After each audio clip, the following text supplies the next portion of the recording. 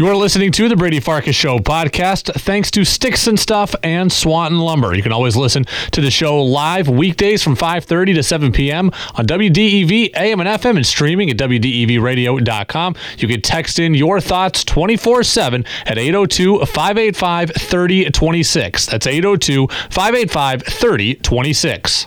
The following is a presentation from WDEV Radio. Fast-paced. They can go no huddle, they can go two tight ends, they can go play action, they can take shots down the field, they can run the ball with Cam. I love the options here. Opinionated. Mac Jones was a safe pick, but his ceiling is just Kirk Cousins. To the point. The Red Sox are better than I expected. I still don't think they're winning the division. It's the Brady Farkas Show on WDEV AM, FM, and WDEVradio.com.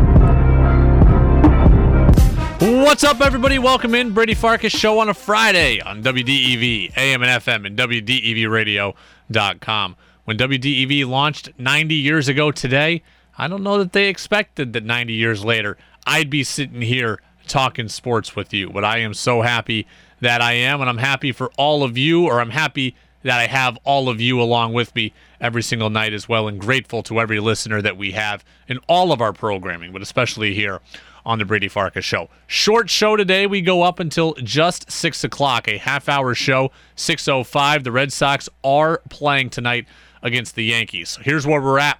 6 confirmed positives for the Yankees, none for the Red Sox right now, and no additional positives for the Yankees. So we will be playing baseball tonight. Eduardo Rodriguez against Jordan Montgomery from the Bronx. It is now a 3-game series, with the 4th game, last night's game, set to be made up as part of a doubleheader on August 17th. So Red Sox come into the second half of the year, a game and a half up on Tampa. They're 8 up on the Yankees. Yankees now in a pretty adverse spot to try to make up ground, but that's why they play the games. Red Sox can't take it for granted.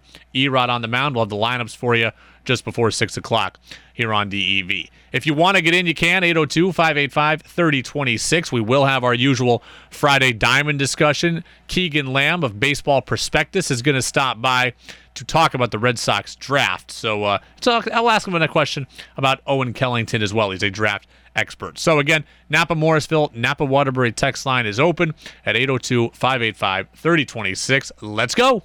5, 4, 3, 2, 1. And here we go. The opening thoughts in the Brady Farkas Show are brought to you by Sticks and Stuff and Swanton Lumber, Vermont's most complete locally owned home center, with locations in Enosburg, Derby, Middlesex, St. Albans, and at Swanton Lumber. They're always online at sticksandstuff.com. The comments made by Kike Hernandez yesterday on the Red Sox-Yankees postponement, they weren't right, and I'm very disappointed in them. After the game was postponed last night, Hernandez told the Boston Globe this: "Things happen for a reason. It's hard to make fun of the situation considering it's the other team's health and it's not the weather or anything like that, but everything happens for a reason. Everybody else got an extra day. We got our extra day, one way or the other." That's incredibly poor tact from Kike Hernandez. That's incredibly poor tact for anyone, but especially a veteran player. He even said in his answer, it's hard to make fun of the situation. If you knew that and you had to warn us about that, you never should have finished the thought. Kike Hernandez did not want to play last night. He thought it was BS that the Red Sox and Yankees were going to have to play when everyone else was given a day off. It's like he's taking joy in last night being postponed. Here was Kike Hernandez on Sunday, okay, before the final game, before the All-Star break.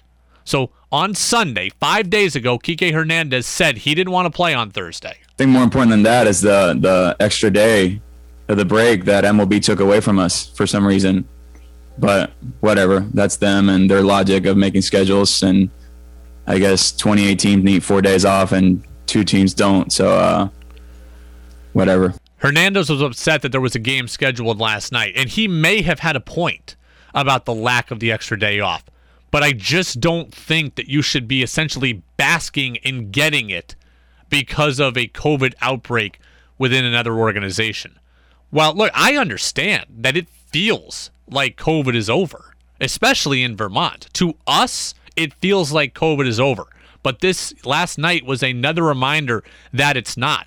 Bradley Beal taken off the U.S. Olympic basketball team because he's put in health and safety protocol. It's not over yet, as much as we want it to be, or hope that it is, or think that it is in some cases. And look, I'm not trying to be preachy about this, but Kike Hernandez saw multiple players, 6 players on the Yankees. And last night when he made those comments, there were 5 players on his own team that were exposed to Aaron Judge who tested positive. So you have 6 players exposed on the Yankees and 5 players on your own team that could have come down with COVID. I don't think that that's something to joke about. He should have simply said to the Boston Globe, yeah, I wanted the extra day off all along, but I really didn't want to get it this way.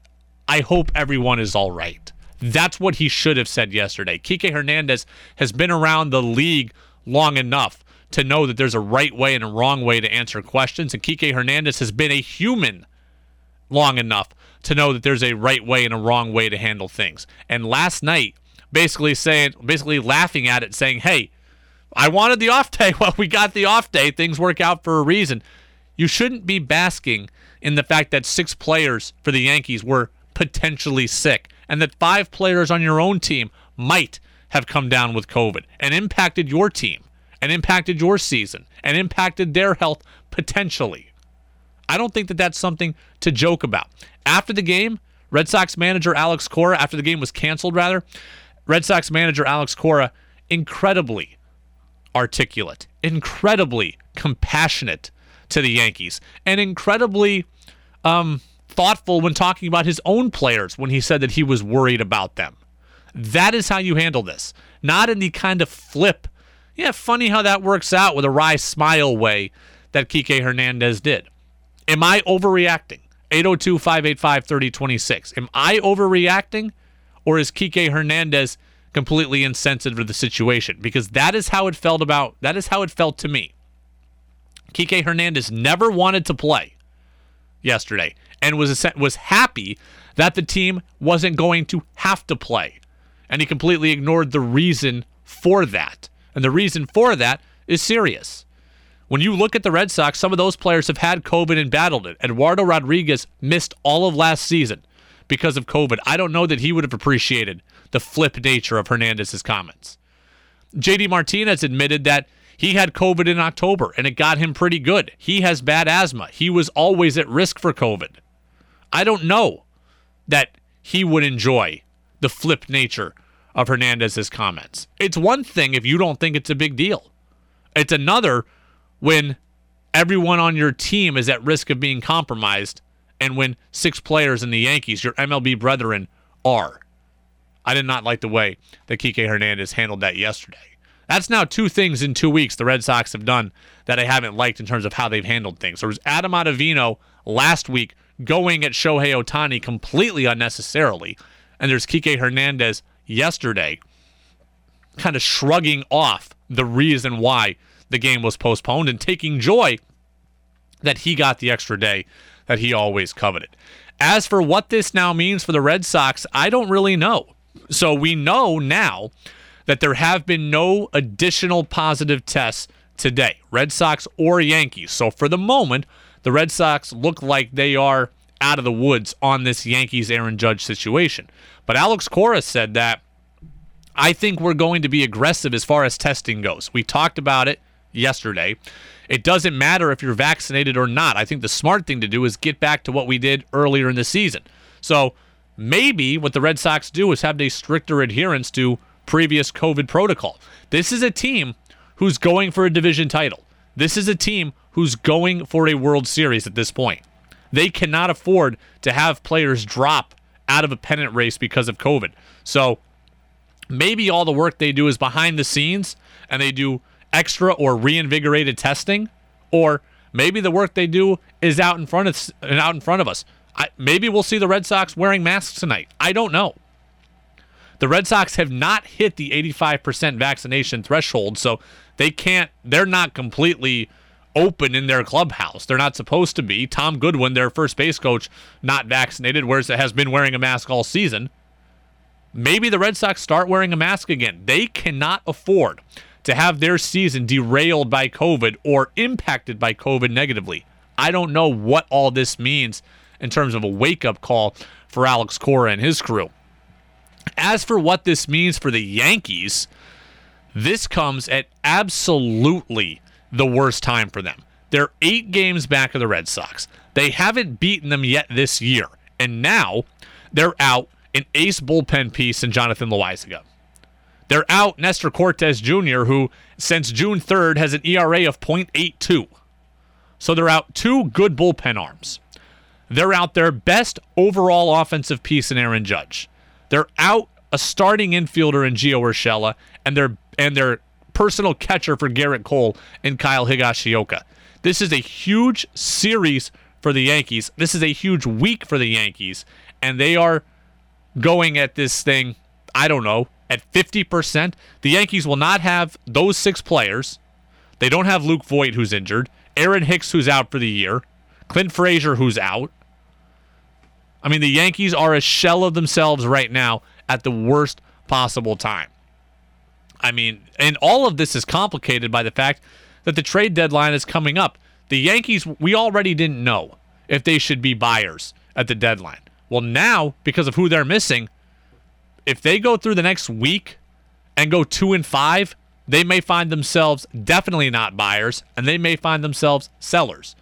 This not only impacts this this week, this series in this week, this impacts the rest of the season in terms of what they do ideologically inside their organization. Absolutely the worst possible timing for something like this to happen for the Yankees. Again, first pitch is coming up at 7:05. Eduardo Rodriguez on the mound against Jordan Montgomery. We'll have the full lineups for you in about 15 minutes here on WDEV. What we're going to do is we're going to step aside. We're going to come back, and we're going to talk with Keanan Lamb. Keanan Lamb from Baseball Prospectus.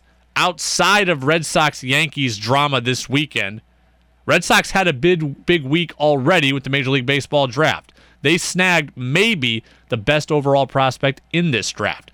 Just how good might Marcelo Meyer be, and what does it mean for the Red Sox future? Keanan Lamb, Baseball Prospectus draft expert, is next on WDEV. Now it's back to the Brady Farkas Show on WDEV AM, FM, and WDEVradio.com.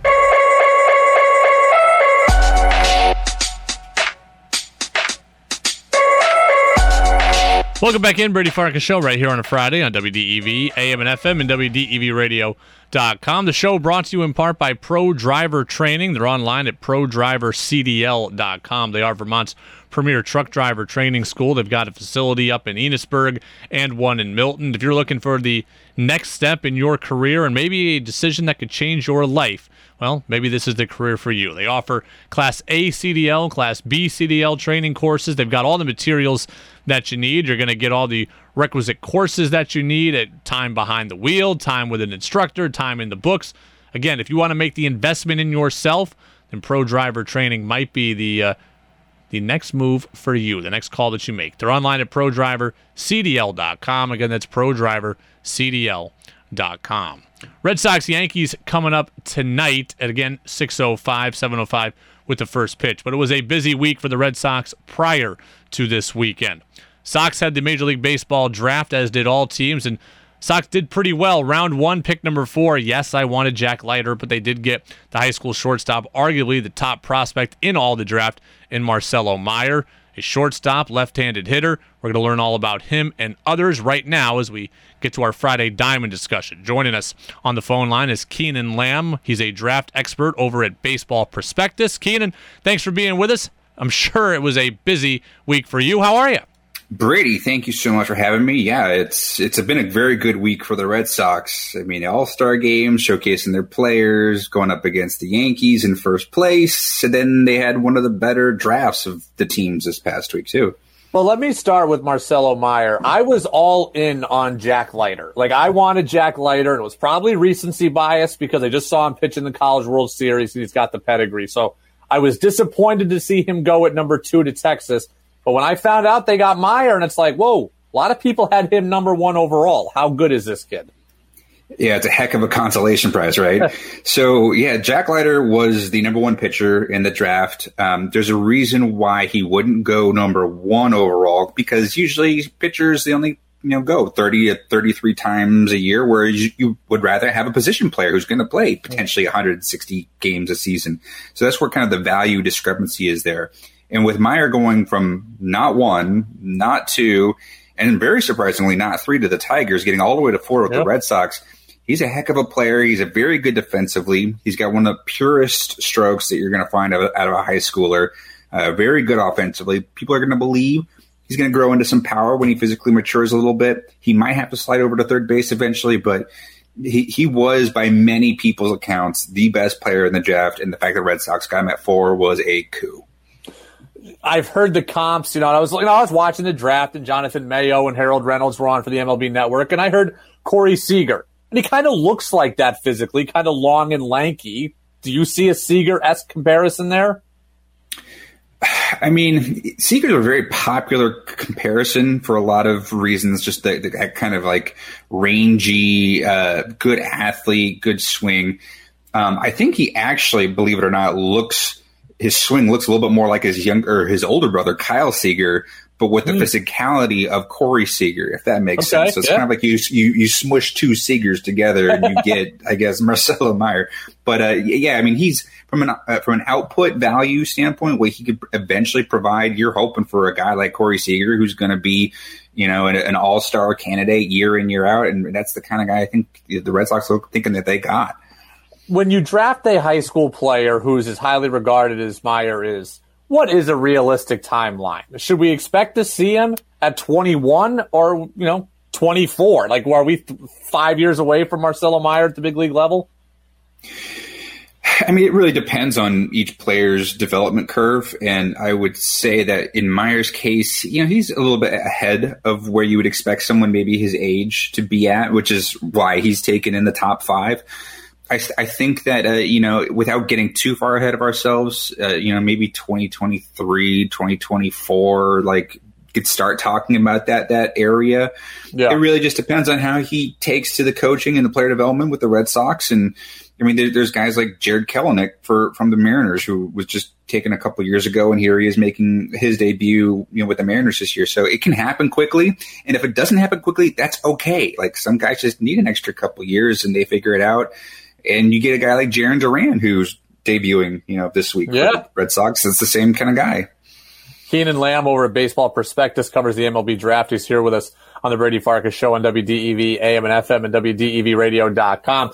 We're getting way ahead of ourselves, but I like to play this game. As a Red Sox guy, I'm banking on Rafael Devers as long-term at third, and I'm banking on Xander Bogaerts as long-term at short. If that's the case, is Meyer a guy that could play second in the future, or is he really only a left side of the infield guy?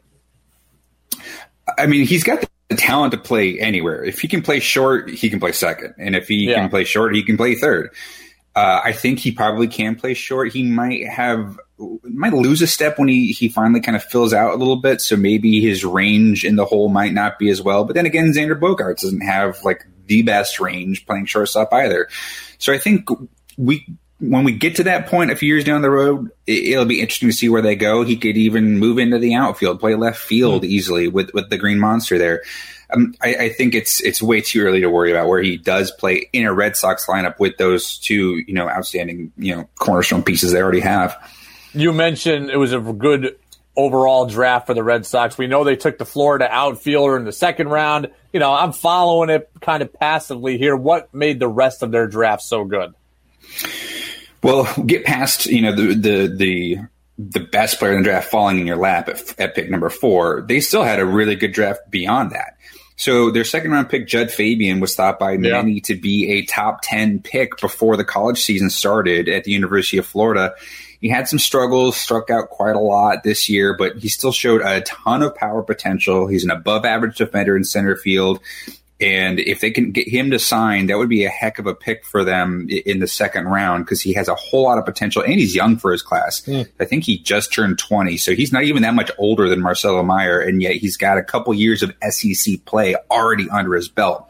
And then the next guy, too, their third-round pick, Tyler McDonough out of North Carolina State, had a heck of a year, and they almost got his team all the way to the College World Series finals, if not for their little COVID outbreak that happened there in Omaha. But he was a very fast riser in this year's draft rankings just because he can switch hit. He can do a little bit of everything. Has a lot of positional flexibility. I thought he was an excellent pick for them in the third round as well. I've been a huge fan of what Chaim Bloom has done at the major league level and also in terms of rebuilding the farm system. Did his draft follow any kind of trends? Was it more high school heavy, more college heavy, more pitcher heavy? Did he follow any kind of trends, or was he just, hey, best player available here, here, and here? I was a bit surprised this year, actually, to see that there was a trend that you could kind of follow between each team. Whereas I thought the high school class this year was better than normal. It was a very deep, very talented high school class led by Marcelo Mayer. And I expected a lot more high schoolers to go towards the top of the first couple of rounds. We really didn't see that as much. I think there were so many of them.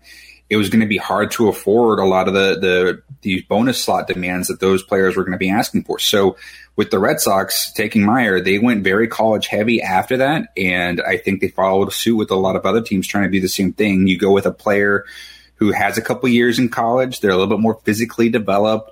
They've been playing against better competition. It's just an easier type of player to scout without all of the unknowns that happens with a high school player who's playing sometimes against not the best competition, and they're still kind of figuring themselves out physically. I'm going to ask you an off-the-wall question. If you don't know the answer, you can pass. That's fine. But we had a Vermonter drafted this year in the draft, the highest ever drafted Vermonter in the summer draft, 4th round by the Pirates. He's a high school kid. The slot value with that pick is $571,000. I think he's going to sign. It seems pretty evident to me he's going to sign. But given that he has the leverage of going back to college, do you think the Pirates have to go above that slot value? Is that usually how this works for high school kids? Well, specifically talking about the Pirates and what they did, because they did not take Marcelo Mayer with the first overall pick, they saved a little bit of money by picking Henry Davis, the catcher out of Louisville, and then taking the savings. Instead of spending $8 million on their first overall pick, they're probably going to get somewhere close to $5 million, I think, with Henry Davis. You can then allocate that savings to future picks down in future rounds. So they ended up doing that with 3 separate high schoolers in the 2nd round, the 3rd round, and the 4th round, with all guys who were thought to have $1 million bonus demands. So when you get to the 4th round, the 4th round is what 4th or 5th round, I believe. When you get to, I'm help me with his name, right? Owen Kellington. Owen Kellington. Kellington is what I knew it was something like that. He actually had a very good showing in the MLB Draft Combine, which is kind of how he got on a lot of people's radars. And he's a guy who you might be able to get him for a round slot, but I think because of the other players asking for well above that, it'll be just some accounting. Can we save a little bit here in later rounds to maybe get just a little bit above? It really depends on how intent he was on going to college. I'm not familiar with his college commitment or what his intents were, but there is going to be money there potentially if they need to sign him over slot. Keanan Lamb, Baseball Prospectus, covers the draft, giving us great info on Owen Kellington, which I threw at him a curveball, but he nailed it, and then on the Red Sox as well. Keanan, we appreciate it. We will definitely do it again sometime. Thank you very much, Brady. Appreciate it. Yeah, me too as well. That was our Friday Diamond discussion with Keanan Lamb of Baseball Prospectus. Good stuff there if you're a Red Sox fan. Like, I know you're years away from Marcelo Mayer. It doesn't feel like, anything all that big, but to get him at 4 sounds like a coup. And no, it wasn't Jack Leiter, but there's a lot of value in getting position players in the draft high up that play every single day rather than a pitcher. So the Red Sox needed pitching. I wanted quick pitching to answer a lot of questions about the future of their staff.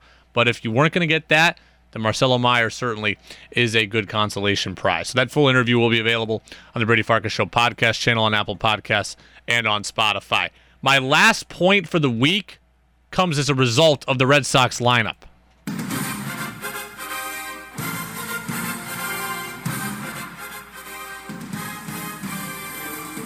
Sox lineup against the Yankees in Game 1 of this now 3-game series. Erod's on the mound for Boston against Jordan Montgomery, the lefty.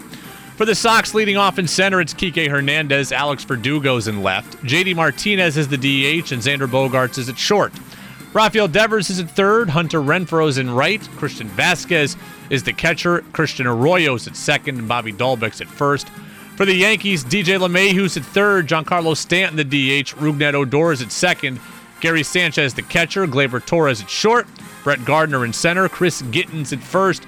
Trey Amburgey, the former Vermont Mountaineer, he's in right, making his Major League debut, and Tim LeCastro is in left. So a different lineup for the Yankees for sure.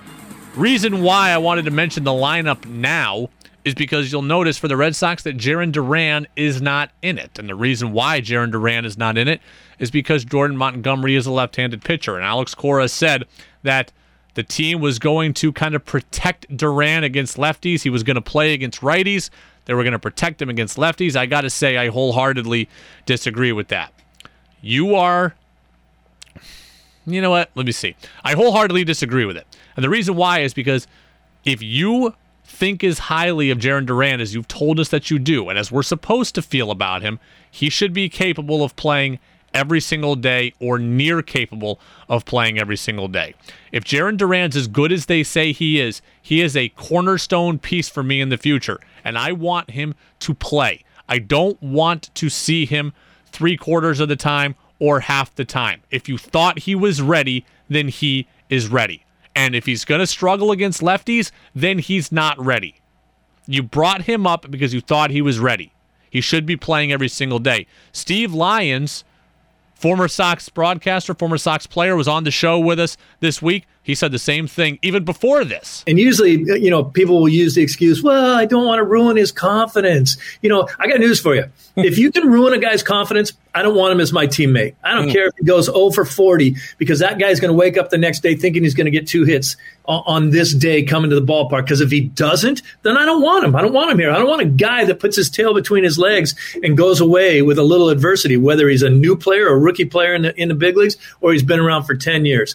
If Jarren Duran is ready, then Jarren Duran should be ready to play and play a lot. And the fact that the Red Sox are going to baby him, I think, stunts his development. I get it. You're at a crossroads. You want to win a World Series while also developing your young players for the future. You had a decision to make, and I don't think that they made the right one.